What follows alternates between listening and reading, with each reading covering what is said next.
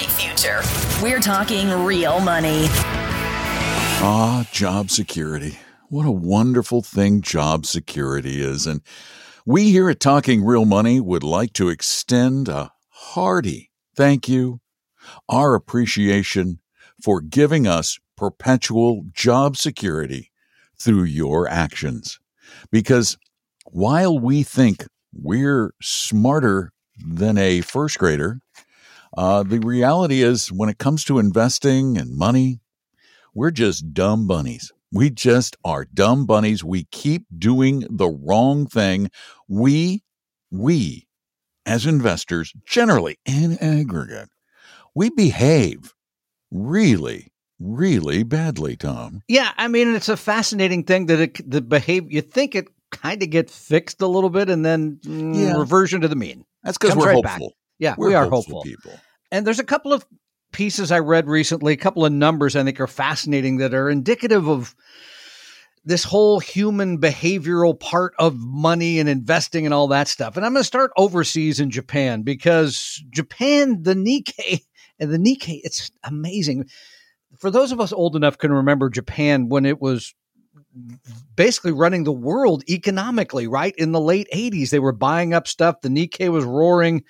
They were coming here, buying golf courses and telling us how to run business. It was all, I can remember this very, very well, especially on the West Coast. Oh, it was constant. Where we are being taken over. The world is being taken over by the brilliant Japanese. The Americans are going to be left in the dust. We're going to be a second-rate world power. And so what happened was people ran the price of the Nikkei way up. And then since then, as you may know, Japan's problems have been well documented. We're not going to get into those, including sort of liar loans, among other things. But the Nikkei is still 17% below its record high in 1989. Let me say that again. It's almost 20% less. Wait, 1989? That's like 34 years ago, I think. It's a long, long time. I was just a kid then, practically. I can kind of remember what I was doing. But so what has that resulted in? Debbie and I were just dating back then. Wow. Something I don't really need to think about. But what does that result in? Fascinating. Today, Japanese households have 11% of their money in stocks. 55% in cash and deposits. So you have this, and there's a quote in this article saying, I was brought up by parents who would say, don't dabble in stocks, because you have this entire generation now that doesn't trust stock markets. Now, obviously, if they had invested overseas, I think would have done well. The S&P 500 is up like 12 times or something. It's some outrageous number. But there's an interesting historical parallel there, too. If you remember, your parents were, and your grandparents were definitely Depression babies. Yeah. Depression adults. And they were very frugal. They were reticent to invest. They feared another crash of 29. So it's a similar psychological situation. And you had to go an entire generation before you saw America invest in stocks again. And now, depending on who you believe, it's somewhere between 40 and 50% of us that invest in stocks. So that's one data point that I think is very interesting. But here's another that I just find fascinating. We've talked about this ad nauseum. We've talked about sort of how much money to keep in cash. And here's a hint, by the way, it's not $500,000 in your basement. But how about the gold? Can I keep some gold in the freezer? Finally, a use for gold. I knew you were going to cut bribery. It works. But here's the thing about cash. It's like gold and crypto. They're really good for criminal enterprises, aren't they? Absolutely, because there it is. I know we are the crypto fools. It's fascinating to me to see that people. To change the behavior is just tough in so many ways, because here we are in a time where you can, still with FDIC insurance, still with complete liquidity, you can make 5% a year on your money in a high yield savings account, right? I mean, and it takes 10 minutes to sign up online, maybe less? Yeah, less. I've done it. Yeah. And yet there's something like $20 trillion still in bank deposits, major banks that are paying, and I just looked this up, is this the average for all of them? This is the average. The average on a savings account. It has to have gone up a lot. Come on. A lot. Yeah, it has. Yeah, it's 0.45, half of 1%. Wait, 0.45. 0.45. And yet you got to convince people to take action, right? And they don't. And guess what? The banks are, I think you mentioned there's a new credit card offer. Oh my gosh, my wife got a thing in the mail from one of the stores she shops at. I don't remember which of the women's clothing stores it is, offering her this wonderful credit card at 32.99% interest. So figure that difference. 33%? The spread between the half of 1% and 33 is what the bank is doing with your $19 trillion.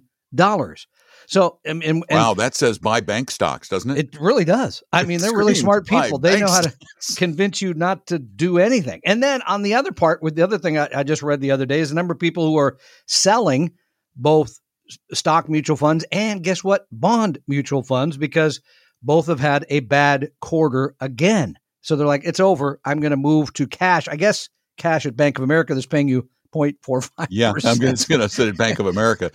Wait, what is Bank of America paying? I mean, well, it was, remember, 0.15 not that long ago. Well, maybe they're still below the average. That's what sorry, Bank of America below average. So it's fascinating to me, this behavioral part. And so how do you sort of fix yourself around all this? Because we all make bad emotional decisions with money, right? Give money to people, spend money in ways. Okay, but what about the part that you have saved? Okay, what are you?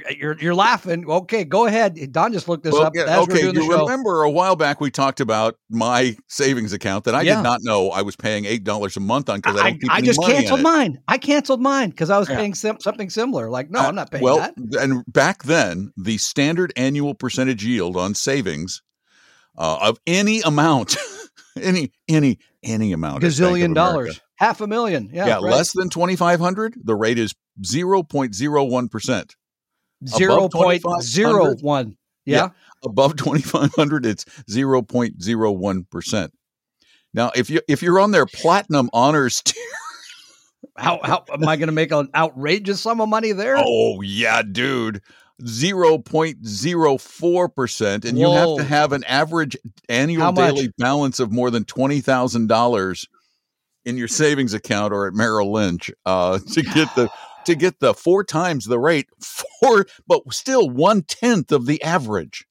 Yeah, 1/10 of the average. Bank of America. Yeah. You guys should be ashamed of yourselves. Well, hopefully they're not lending it out at 32%. Okay, so how do you go about kind of fixing all this, right? If you're Japanese and you don't want to invest in stocks, if you're an American, you're you're American, you're at Bank of America, they don't want to do that. Okay. First of all, you got to always know the purpose. This is because it comes up. It's the number one question. Hey, I have $100,000. What do I do? You got to know the purpose of all of your money. Is that money you're saving for retirement? Is that money you're saving for a car, a house, or something else? Those are invested differently, right?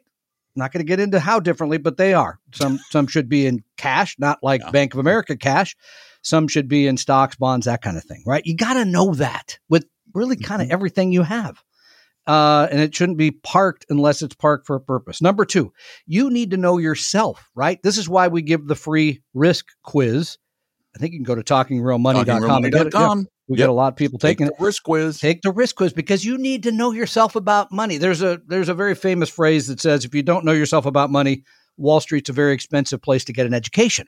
Yes, it is. And we ask a lot of those folks who bought GameStop at the high. Yeah.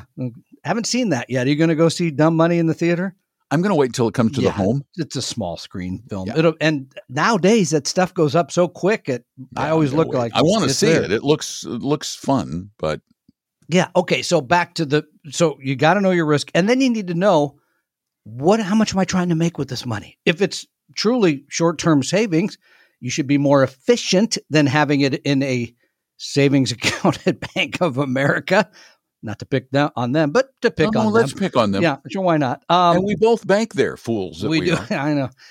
Most of my work is through a local credit union, but yes, I do some because we had to, for the business, set that up that way. You got to know how much you're trying to make. You got to know what risk you're taking. And then here's another part. Here's something I love. I've used it myself. When times are great, maybe write down, consider memorializing how you feel. When times are poor, write that down so that one or the other, you can go back and look and say, God, remember how bad I felt in the spring of 2020 when stocks went straight down? or the Great Recession of 2008, because you need to be able to know those things and deal with them emotionally so that you do not make a decision to be out of stocks because of a generation missed in just Japanese stocks, or you don't make a bad decision of letting your money just sit around in the bank because we trust the Bank of America. And speaking of Bank of America, do you know what on their highest rate credit card, their profit margin over their savings account is how much?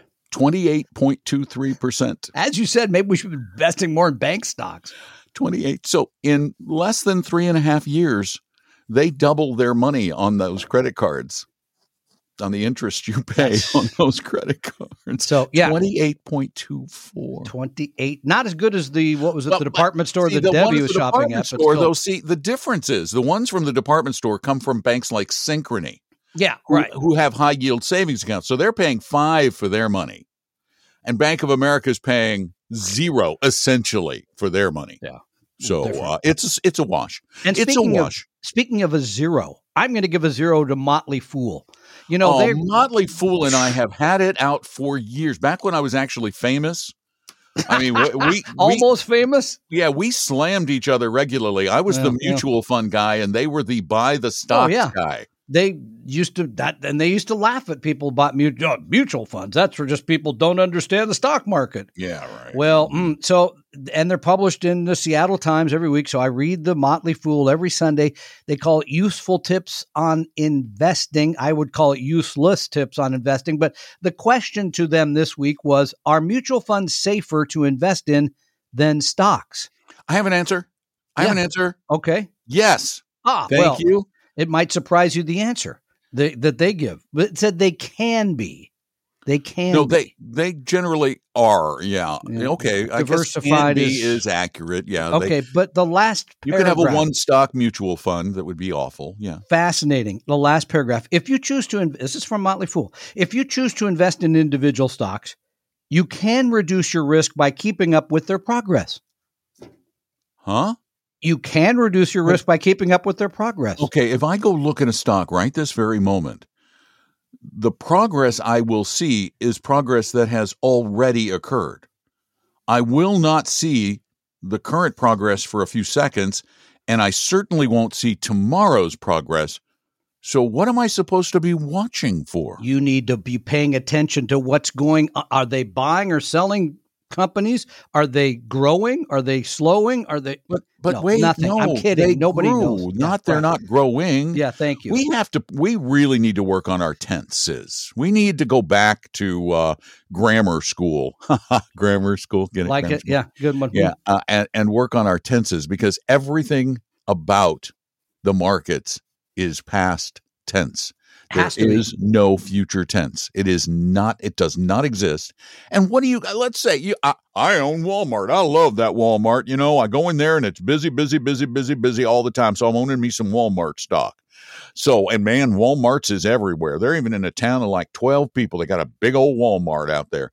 But I'm going to own, what you supposed to do? Sit in the parking lot and go, oh, look, this week there's fewer cars than last week. Sell. What do you do? That is the worst advice. What are you supposed to do with that advice? It is not actionable advice in any way, shape, manner, or form. It is, frankly, a 0. That's just it's foolish. Advice. It is. Thank you. Foolish. You got time for a question? One question. This is pretty good. Lisa writes us from Montrose, Michigan. Subject: my brother loves dividends. Has he nailed it? These are the things her brother is investing in. He's 50 years old. Here's my brother's aggressive approach for saving for retirement. All right, You ready? Mm-hmm. Number 1, VHYAX, the Vanguard High Dividend Paying let me look at Morningstar slow. VHYAX. Yep. Mm-hmm. Yep. Vanguard High Dividend Yield Admiral Shares. Yeah. And did you look at the dividend? Look at the yield. Okay, 3%. 3%. Okay. Yeah. So, and it's a pretty limited asset class, large value type stocks, right? It is large value because that's where you get your dividends. Bingo. It's a portfolio of 500 stocks. Right. So roughly. it's pretty limited. We'd prefer you to be in thousands of Yeah. equities. And they are very large, Yep. very large, very large. Hang on. Keep that one. Keep that one. Look at another one. Yeah, hold on. Okay, hold on. I got to open another page. Okay, open another page. JEPIX. JEPIX. JEPIX. Yeah, this is another mutual fund. Please improve your servers. They're so. Oh, JP Morgan Equity Premium Income. Yeah. That's a covered call writing fund, I bet. Bingo. I bet you that's a covered call writing fund at 0.6% with a yield of 10. Yeah. But you have to remember the yield of 10, that's all you can ever expect. No return other You're than not that. going to get any growth out of this because all the growth is because you're playing options. So you're giving up any of the return in the stock, and that's all showing up in that yield. And then one more. Can I add one more? Oh, before you issue your commentary on all this for Lisa. Okay. Here you go. It's easy. T. T what? T. Just T. Is that as in timeout? T is in Tom. T is used to be AT&T. Is that still AT&T? Yeah, it's still AT&T.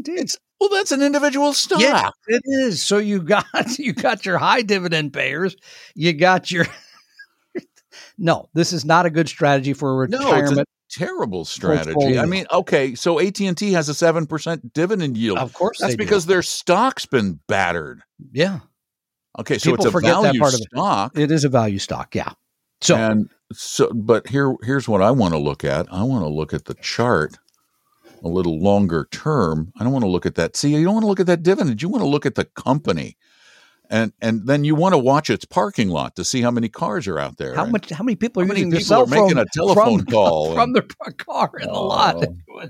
Let's see. We go way back here. Let's see. AT&T monitoring their progress is Don McDonald. Here we go. Yes. In 1999, AT&T reached its zenith, which again, I think we mentioned this earlier, is like 24 years ago. So. Yeah, at $43 a share. And, they've been paying a nice dividend all along the way. Let's see. They managed to go as low as, about half that in the Great early Recession. 2000s. Yeah. Then in 2008, they went down to as low as 17. Now that was 2008. You'd think that would be as bad as it gets? Oh, no.